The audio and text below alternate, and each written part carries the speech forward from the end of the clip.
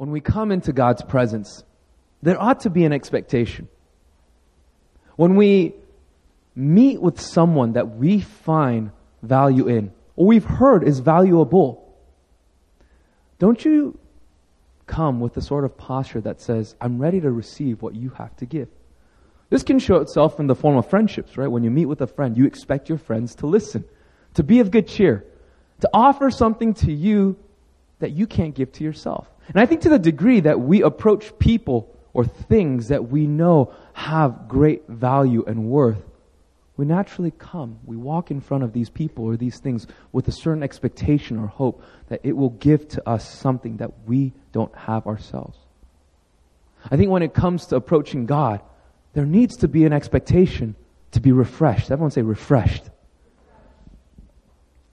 There is a particular refreshment that comes from God because He is our creator. He is our maker. He is the author of our beings. And there's no one else more than He who knows what brings fulfillment and wholeness to our souls. Because of that, we ought to have an expectation whenever we approach God, especially in His Word. But sometimes it's hard to draw that, isn't it? We know this because at the beginning of every year, most people in the church, right? I find this to be universally true, with exception. New Year's resolution. What's your spiritual New Year's resolution? I can't say this for certain, but I'd like to think that at least 50% of people say, my resolution this year is to finish the Bible cover to cover. This holds to be true for the better part of Genesis. Why? Because Genesis is so narratively fun, right? Ooh, exciting, right? I believe that so much of the church has probably read Joseph's story in Egypt more than anything else in the Bible, right? But what happens? Exodus is pretty fun, right? Like the first 60% of it. And then you get to the part when Israel's called to build this thing called the tabernacle. And for the better part of the rest of Exodus, you're left with measurements, the outer courts, the fabric and the color of that fabric, who's allowed to touch it, what the priests are supposed to wear, and so forth. And you're like, Lord, there's always next year, right, to fulfill this resolution. Right? We get stuck along the way. Part of what I want us to go into discovering this afternoon, as you even read through Psalm 19, as it is our text for today, is to try to get a hold of what about God's Word that's designed to bring refreshment to our souls. So last week, I talked about the value of staying near God's Word, and the value of, even though it takes time, it's long. The Word of God transforms us, but it's not always like, it's a delightfully long journey that God invites us to. But we have to understand, what about that journey? What about staying near God's Word brings refreshment to my being? In other words, what should I expect? And that's the question that I want us to explore today. That's the question I want to bring at hand so that you and I can walk out of this room today understanding what elements of God's Word am I supposed to look forward to as I seek Him in my daily walk. So again, the question is, in short, how does God's Word refresh us? How does the Word refresh us today? So if you have your Bibles with you, turn back to Psalm chapter 19, or if you got your phones, tablets, turn to Psalm 19. And if you're there, let me hear you say, Amen. Amen. Psalm 19 is also a Psalm of David. Now, not all of the Psalms are written by King David. There's a handful, there's a lot. And Psalm 19 is one of those that King David himself authored and penned. And in case some of you guys have been wondering, the Psalms were not designed in its original intent to just be read. Did you guys know that the Psalms were meant to be sung? Yeah. So you have a lot of new worship movements coming out that are putting Psalms to songs, right? Which is exciting because in its design, these songs were meant to be sung so that we could put rhythm to the praise of God that's found in these passages. Okay. So Psalm chapter 19. I'm actually going to start in verse 7. Okay, verse 7. This is the word of the Lord. King David writes, "The law of the Lord is perfect, reviving the soul. The testimony of the Lord is sure, making wise the simple. The precepts of the Lord are right, rejoicing the heart. The commandment of the Lord is pure, enlightening the eyes. The fear of the Lord is clean, enduring forever. The rules of the Lord are true and righteous altogether. More to be desired are they than gold, even much fine gold. Sweeter also than honey and drippings of the honeycomb. And so Psalm 19 is King David's love song for God's Word. Now, when you think about that, it's kind of strange. Because most love songs are written to people, to real beings. And yet, what David is doing, even from the get-go, is he's writing a love song about God's Word. But that cues us in onto something. You see, because to David, God's Word is not just writing. God's Word to David is an extension of God Himself. So King David is not being strange by saying, oh, I just love the words for the sake of the words. He's saying, I love the words because I love the person who gives these words to me. Everything that's described from verses 7 and on describes how the law brings a pleasantness to the lives of those who receive it. It brings refreshment. So if you go back to verse 7, some of the descriptions of how the law is, King David writes that it revives the soul. It makes wise the simple. It rejoices the heart. It enlightens the eyes. All the descriptions of the Word of God, the law of the Lord as it's presented here, is that it is refreshing. Interestingly, in verse 10, just so that this talk of loving God's Word isn't just an abstract idea or a holy thing that only holy people confess and do, he grounds it in the tangible. Look at verse 10. More to be desired are they than gold, even much fine gold, sweeter also than honey and drippings of the honeycomb. King David now presents as a way to compare. Now, if you're King David, you have access to every fine riches that the land has to offer you. And he elevates these two. Gold. Even much fine gold. Because did you know that gold has different degrees of purity, right? 10K, 14K, 24K, and so forth. King David says you can't even compare the Word to the purest gold that you could find in the land. I would rather have this Word than all the gold you can give to me. Not only what can satisfy my riches in my bank account, but I'd rather have the law, the Word of God, than even the sweetest drippings of the honeycomb. To the ancient eye, and to the ancient mouth, I should say, there was nothing that compared in sweetness to the pure honey that these people would seek after.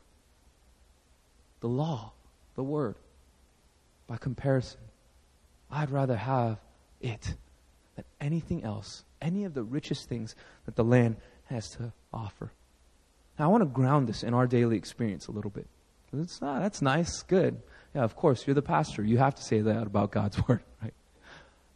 I think Psalm 19 in these verses poses a question. What do I treasure? What do I hold in my heart that takes the majority of my thoughts, my being, and translates into my actions? It's Chuseok season. I found that in Korea, people really treasure their vacation times. Right? I mean, it's true like everywhere else in the world as well. You know, it's not just a limited to Korea thing. But I will say this. In Korea, you guys work so hard. Amen? Amen. I don't think that's societally healthy. But I don't have a solution because those are the rules that society has just made, right? Korea's history is fascinating. There's no other nation in the entire world where they emerge, where we, as a Korean nation have emerged from being a very, very, very third world country to now an emerging, leading first world order. Right? Like Samsung. Right? The pride of Korea. Right? Every Android owner. Yeah. Right? Right? But there's a reason why Korean people treasure their vacations so much. Because you work so stinking hard. Overtime is not a blessing where it's like, dang, I'm going to get paid double. Overtime in the eyes of Korean companies is an expectation, right? It's a standard. So what happens? We treasure in our hearts vacation time, right? I was watching Home Shopping. Not because I want to, but it always stops you, right? On your way to the next channel. And some lady comes out and she's like, everyone look at this, right? I'm translating, right? 고객님, 여러분 이거 보세요, right? They're selling ocean world packages, right? It's like Caribbean Bay, right? And it's like, hotel, all these things. It's so cheap. Book your dates right now. I know it. I know you have only 4 days available in the whole year, right? It's like 8, right? Chuseok and Lunar New Year, right? They already know when your dates are, so they start pitching these dates, right? Oh, don't you want to go here? We treasure our vacations. What else do we treasure? We treasure what our money could buy us, right? We treasure status. We treasure honor. We treasure worth. We treasure a lot of different things because we think that these things satisfy us. Right? You know what I hate about vacation, though? You know what I hate about that new thing? I love new things, by the way, guys. I love the smell of new car. When one of my friends buys a new car, I don't necessarily want to ride in it. Like, it's cool too, right? I just love smelling it. It's so nice. There's no smell like new car smell. Right? We love these things. But you know what the reality is about all this? It all comes to an end. Sorry to burst your bubble, but Chuseok ends this Thursday. You'll be back in your office. So you could put all your worth, all your treasure, everything that's contained in your heart's value and worth for the next 3 days. But the next 3 days comes to an end. And you could do it again. Oh, but Pastor Billy, we have vacation next year. And next year, and next year, and next year. And then one day you're dead. It's the grim reality. I believe the psalmist, in bringing this comparison about the Word of God as being more treasurable than anything else that the world has to offer, is his plea to us today, saying, I know it sounds so Bible right, but he's trying to make a stance, an offering to us, saying, no, I just want you to see that it's not just another Christian thing. But I want to direct your eyes and your heart to something that will last. A satisfaction, a blessedness that will go longer than just a new outfit, a new car, or a new vacation. I want to draw you towards a lasting satisfaction. How do I know if I'm satisfied? How do I know if I'm content? How do you measure this? I have a very easy test for us. It's a test that I fail quite often as well. Okay? When you go home today, and parents, I know we don't always have this luxury, right? Because we're watching our kids, right? But tonight, if you're a parent, or for anyone else, you're not a parent, just when you go home and you're by yourself, you want to know what are the contents of your heart? Sit down in your nothingness. Sit down when there's nothing around you but just yourself and your empty room. What begins to come out? What thoughts begin to emerge? What do you begin to tell yourself? If I just have this thing, or if I just have this person, or if I'm just in this circumstance, or if I'm just in that situation, my life would be better. And take a moment to write those things down. Take inventory. And you'll see for yourself all the things, all the gold, all the honey that drips from the honeycomb, that as good as those things may be, actually keep us from finding what lasts longer on the other side. The writer of the proverb says, guard your heart. Guard it with all vigilance, for from it flow springs of life. It's fascinating how the things that we think about, how the things that we just allow to come into our hearts and take root, so determine our level of satisfaction as we look at ourselves in the world, but also as we look at ourselves in front of God. Because the heart is our command center, and everything about our lives comes from what's happening inside of it. I wish I could escape that.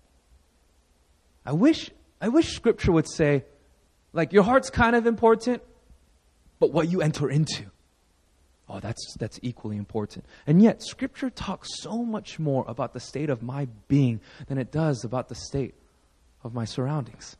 In fact, Scripture, more often than not, talks about how God invites discomforting situations, discomforting circumstances, as a way to draw out the things on our heart. So that at the end of it, God often does change our circumstance, but never without addressing the circumstance of my being and my heart.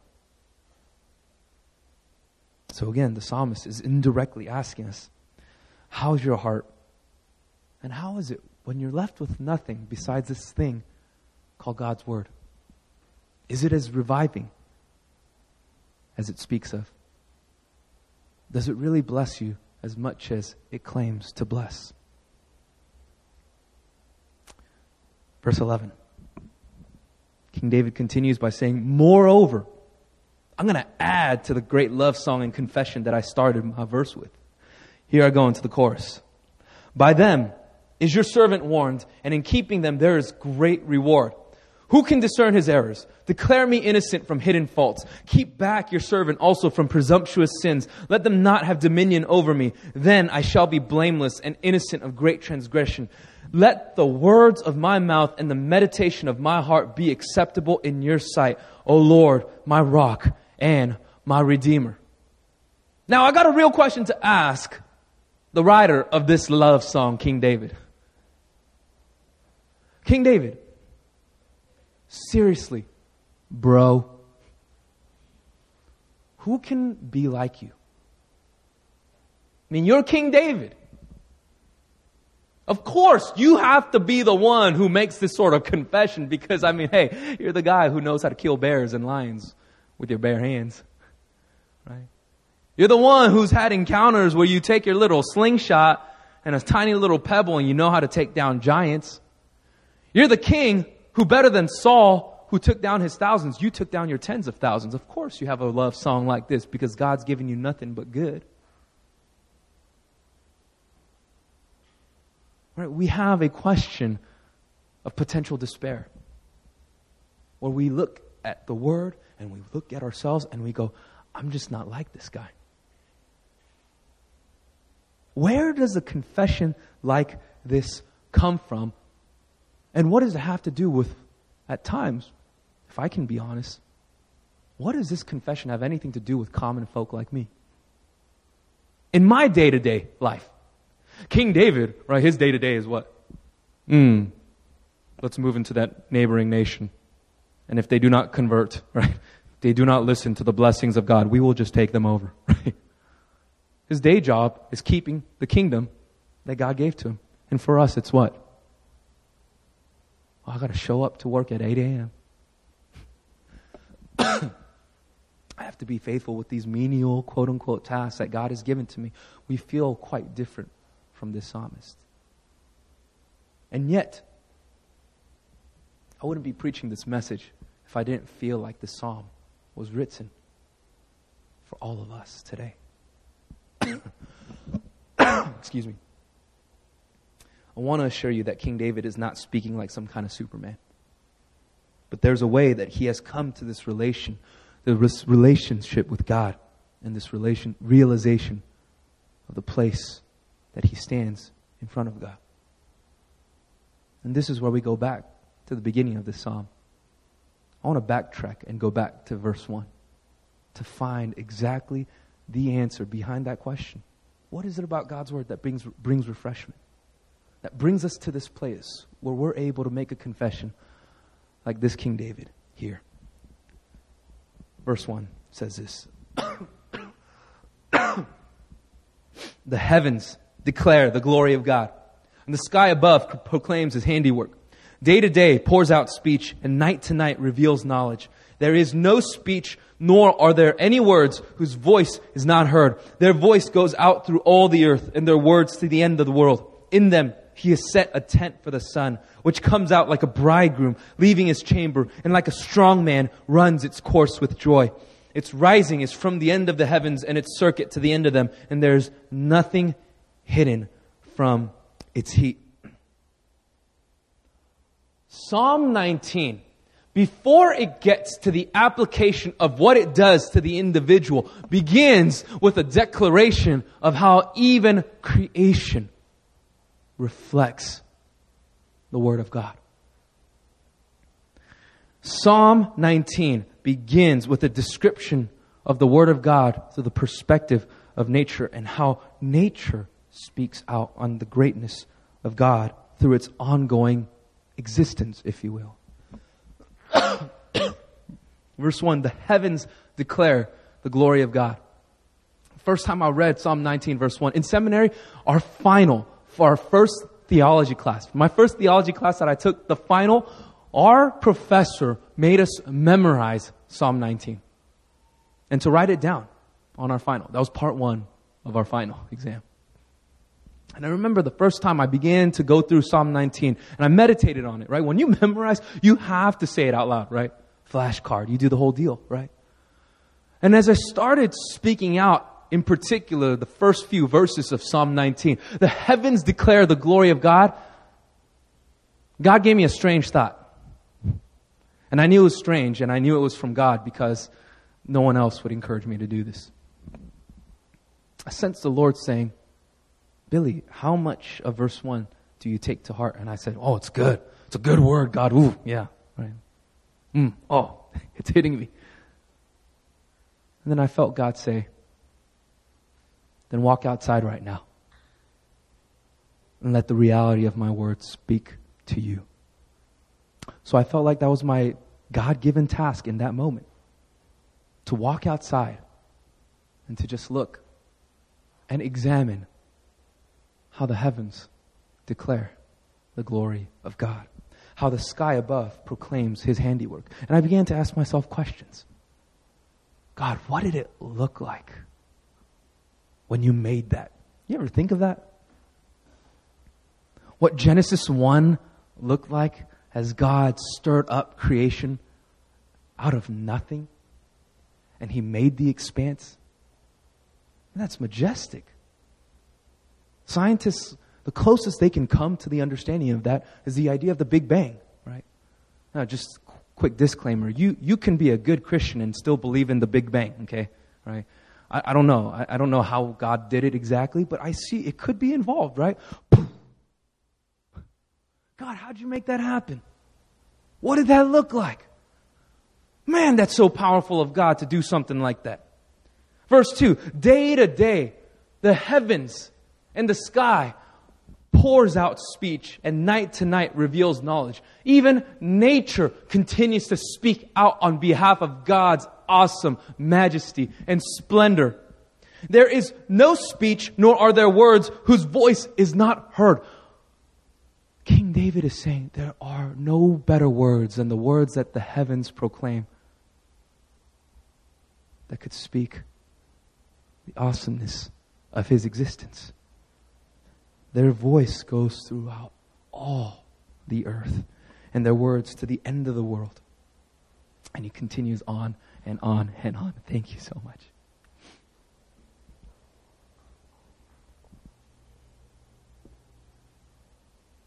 The idea that the psalmist is giving is this. God spoke His words to bring creation into existence. So the refreshment that the world experienced at the coming of creation was that even out of nothing, I will make something so great, so beautiful, so awesome, so refreshing. And I think of Eden. I think of the joy that Adam and Eve were able to experience as a result of God's Word having created that place. And so the psalmist draws on this idea of creation from big, big, big. Look at what God's word does in the big, big picture to now the confession that comes from verses 7 to 14 of the individual man, the one speck.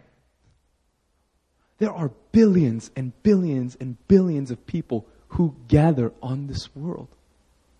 And there are billions upon billions and billions of people who have made up the entirety of the earth's historical population. And yet, the psalmist in Psalm 19 is declaring that there's something so big about God's word that is now going to be contained in every single individual through this thing called His written word. His given word. And so King David realized that refreshment is not just the result of living life a certain way. It's not just a moral call in and of itself, although I want to say that living morally is a great thing. His confession in Psalm 19 doesn't say, the moral life revives the soul. The moralist finds so much refreshment in his being. No, he says the law of the Lord is so perfect and it revives the soul. The law, His words, His precepts. These are the things that endure, are great and true. He realizes that refreshment is the result of doing something with the greatness of God contained in these words. And so verses 1 to 6 is just a setup. It's a setup to help us understand that the mystery and the grandeur of creation speaks in to the power of God's revealed, given, and seen word that we have with us today. So the question, how does the word refresh us? How is this thing called the Bible? Why do people keep reading the Bible? Why do people keep going back to this thing and they make these holy confessions? Oh, it's so good. Oh, it's so great. It's all I need. Why are people able to stand on that truth? It's because of this. The Word refreshes us by allowing us to contain the splendor, the majesty, and the awesome of God in our daily lives. That's why the Word of God refreshes us. Because in its design, in its intent, God knew that He would have to give us something objective, something tangible, something beyond your and mine own experience to be able to know what it is about God and who it is about God that when we encounter Him through this place will cause our souls to come alive like at the creation of the heavens and the earth. It changes how we look at His Word, does it not? It's not just a book, although it's been given to us as a book. It's not just words, although God has spoken His words into it. The Bible, the Word of God, His revelation, in its design, in its intent, is to take the best of who He is and contain it in some words so that when it hits our hearts, greatness unfolds. Transformation can't help but take place. Praise can't sit down, but it has to stand up and jump out of our mouths. Because the barren soul begins to make contact with the living stream. And so, where there is nothing but barrenness, deserts, God now makes forests in our wilderness.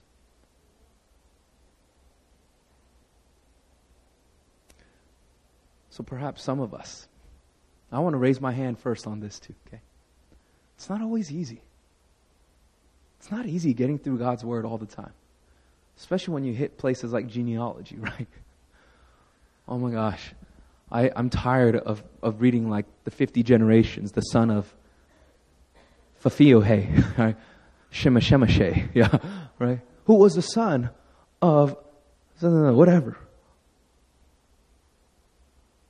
But we keep going, right? But I want to put it this way. When we can establish that God's Word is His splendor, His majesty, His awesomeness contained in this place, it changes the way that we have perspective on us even coming to it. How many of you guys like a good steak? I'm sorry to offend you if you're vegetarian, okay? I love a good steak, right? I heard in Korea, they actually, well, it's not steak, right? But prime rib, right? I enjoy prime rib. I don't know when it got created, but there's a Lawry's in Korea, right? But there's a Lawry's, right, in the States as well. They're kind of like a prime rib specializers. I don't know, whatever, right? And it's cool. It's a really cool place.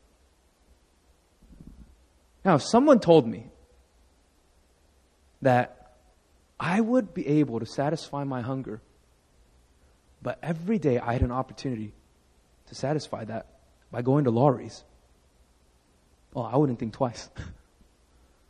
I'd carve out schedule, room, and space to make myself available to that prime rib sitting in front of me. Why? Because I know what that prime rib will do to me. I know the satisfaction that'll come from it. So what looks like work in the process of putting that prime rib in front of me doesn't feel like work at all. In fact, it's not, because it pales in comparison to the satisfaction or the encounter of meat to mouth. I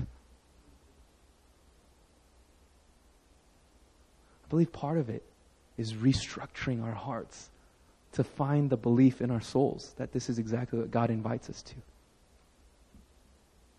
to savor, to delight, to find joy in a long-lasting nearness to the awesome splendor of God revealed in His Word. I wish there was another way sometimes. I wish that the only things I'd have to encounter with God to find His majesty come hit me real close are all the great spiritual experiences that we know of. Come on. Who doesn't like going to a new revival or another conference, right? Someone's going to show up and they're just going to, come on, everybody receive. Yeah, right? Now, I believe it. I'm not looking down on it, right? Sometimes I wish that was like the only avenue, because who doesn't like showing up and you just, you know what I'm talking about? You get it, right? Yeah, right. Oh, come on, God, drop me today, right? But I think God is much wiser than that. I don't think God took that out of our experience. But I think God says to us that there's a place that's more sure. It's not your experience that you can interpret through the lens of your own heart. But the surest place where you will find encounter in the Spirit is the encounter that takes place and unfolds in the most objective place that God tells us He has revealed Himself in. Who am I to say that the greatest miracles that take place are not just when a person gets dropped by the power of the Holy Spirit? It's not when just bondages come off in a revival meeting because we prayed something off. I believe some of the greatest miracles and breakthroughs in people's journeys before God take place in the quietness and the solitude of their own beings before God through His Word. How many times have I wrestled with extreme displeasure against another human being? Translation: how many times have I hated someone before? Sure, I can go somewhere and someone just prays for me and they go, come on, break it. And I'm like, okay, okay. And how many times have I been in cases and situations like that myself? I'm not talking about anyone else. Where I walk out and I go, but that's just that person telling me what to do. Or that's just that person telling me what biblically is right. But it's what that person is telling me. But how many times have I gone back to Scripture? Not because I'm just reading, but because I'm saying, God, I'm meeting you right now. You speak to me. You address the deepest parts of my soul. And how many times have I read passages like in the gospel when Jesus speaks to Peter saying, you want to know what it means to forgive? You want to know how many times to forgive? 70 times 7. Oh, forgive him, Lord, 490 times, but on the 491st offense, I'm allowed to hate his guts for the rest of my life? No, of course not. God says, no, love that individual. And now, I'm left to deal with the majesty of God, the awesomeness, the splendor of God's love, not just as some idea that we sing about and we love flowing in and out of in worship, right? Who doesn't love singing about the love of God until you have to love someone with the love of God? But what's the only place where that sort of miracle can take place? As I'm dealing with Him. As I'm working through that breakthrough. As I'm looking into the face of that miracle. See, those miracles don't always get publicized or hyped. We love some of just the external, outward manifestations themselves. But what about the manifestation of love of something like called the miracle of forgiveness that takes place in our day-to-day as we encounter God's glory? In short, this is what I'm trying to say. We cannot reduce encounter, breakthrough, and receiving God's glory from simply the perspective of what happens in the experience of revival settings and so forth. When revival was designed to take place in the deepest parts of my heart. As I look face to face with God in His Word. This is the challenge. And I'm drawing from last week's message because you see, we often want our reading of God's Word to create something so awesome in the way that we construe it to be. But God's Word often challenges us in the places that we least expect. But God says the key to your breakthrough actually lies in the quiet addressing of that thing that I'm doing. And who am I to say that I'm not encountering God in those moments? Sometimes I encounter God. Sometimes people in Scripture encounter God, and they wish they didn't. Case in point, the prophet Jonah. Jonah, the prophet, Lord, speak to me, right? That's the aim of every prophetic heart and voice. God, speak to me today. God says to Jonah, go and preach repentance to the Ninevites who have destroyed your people, who have slaughtered your people mercilessly, ruthlessly. Go, bring revival to that nation. Jonah says, I wish I never heard that from you. So what happens? He gets on a boat and goes in the complete opposite direction. Why? Because God's Word, as it creates a miracle, as it creates encounter in our own lives, addresses things that we often wish that God doesn't. And yet, that is the key to the miracle that God is producing in your life. We have to invite that. And that's the path to refreshment. To let His Word bring about those circumstances in our lives. To have more of Him in these ways. So I want to end with just a few words of application. 3 things. 1, and I'm piggybacking off of last week. We have to continue to release God's Word in community. I know, it could be awkward. Because you don't want to be labeled as that person who's trying too hard. Right? I don't don't know what happened culturally in Christianity, right? But there's like this shift that's taking place where it's like cool to just be very vulnerable and honest. And that's important. Because like old generation Christianity was like, everything is okay. My life is fine. Right? And that's why we have a generation of us now that like, nah man, my dad used to go to church and be like, everything's fine, but he used to beat me all the time, right? Yeah. Oh, sorry, that was maybe too, I went too far, yeah. So our generation, and I don't think it's bad, we embrace vulnerability. We embrace honesty. We embrace authenticity. But sometimes we leave behind the value of God in the way that we can speak His heart to one another. That's what I talked about last week. When you meet up with a friend and you share life with each other, sometimes I ask myself, am I really sharing life if I don't invite the author of life into my discussions? Or as I'm reading something and I'm meeting with someone, am I really sharing life if I don't share the encouragement that God has given to me through His own word? I remember one of the first times I was dealing so hard with shame as a new believer in college. And I was condemning myself. I couldn't even bear to face God because I was like, man, I feel so unworthy. And someone gifted me Romans chapter 8, verse 1. There is therefore now no condemnation for those who are in Christ Jesus. And I needed every single word that came from His word. There is therefore now no condemnation. Oh, wow. So God, you're telling me that I could actually look at myself and not condemn myself for all the things that I should condemn myself for? God goes, yeah, that's right. Lord, when can I start doing that?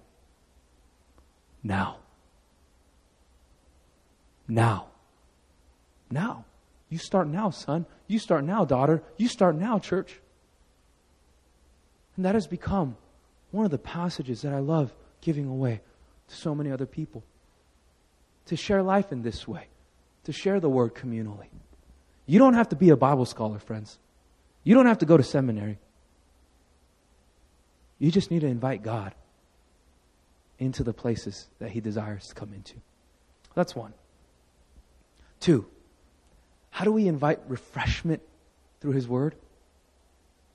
I want to propose to you perhaps one of the deepest insights that comes from Psalm 19 is to do what the word says.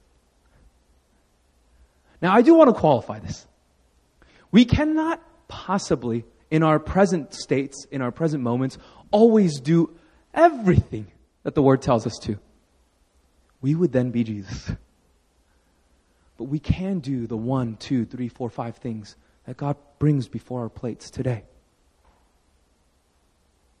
We can be faithful with the things that God addresses in our lives today.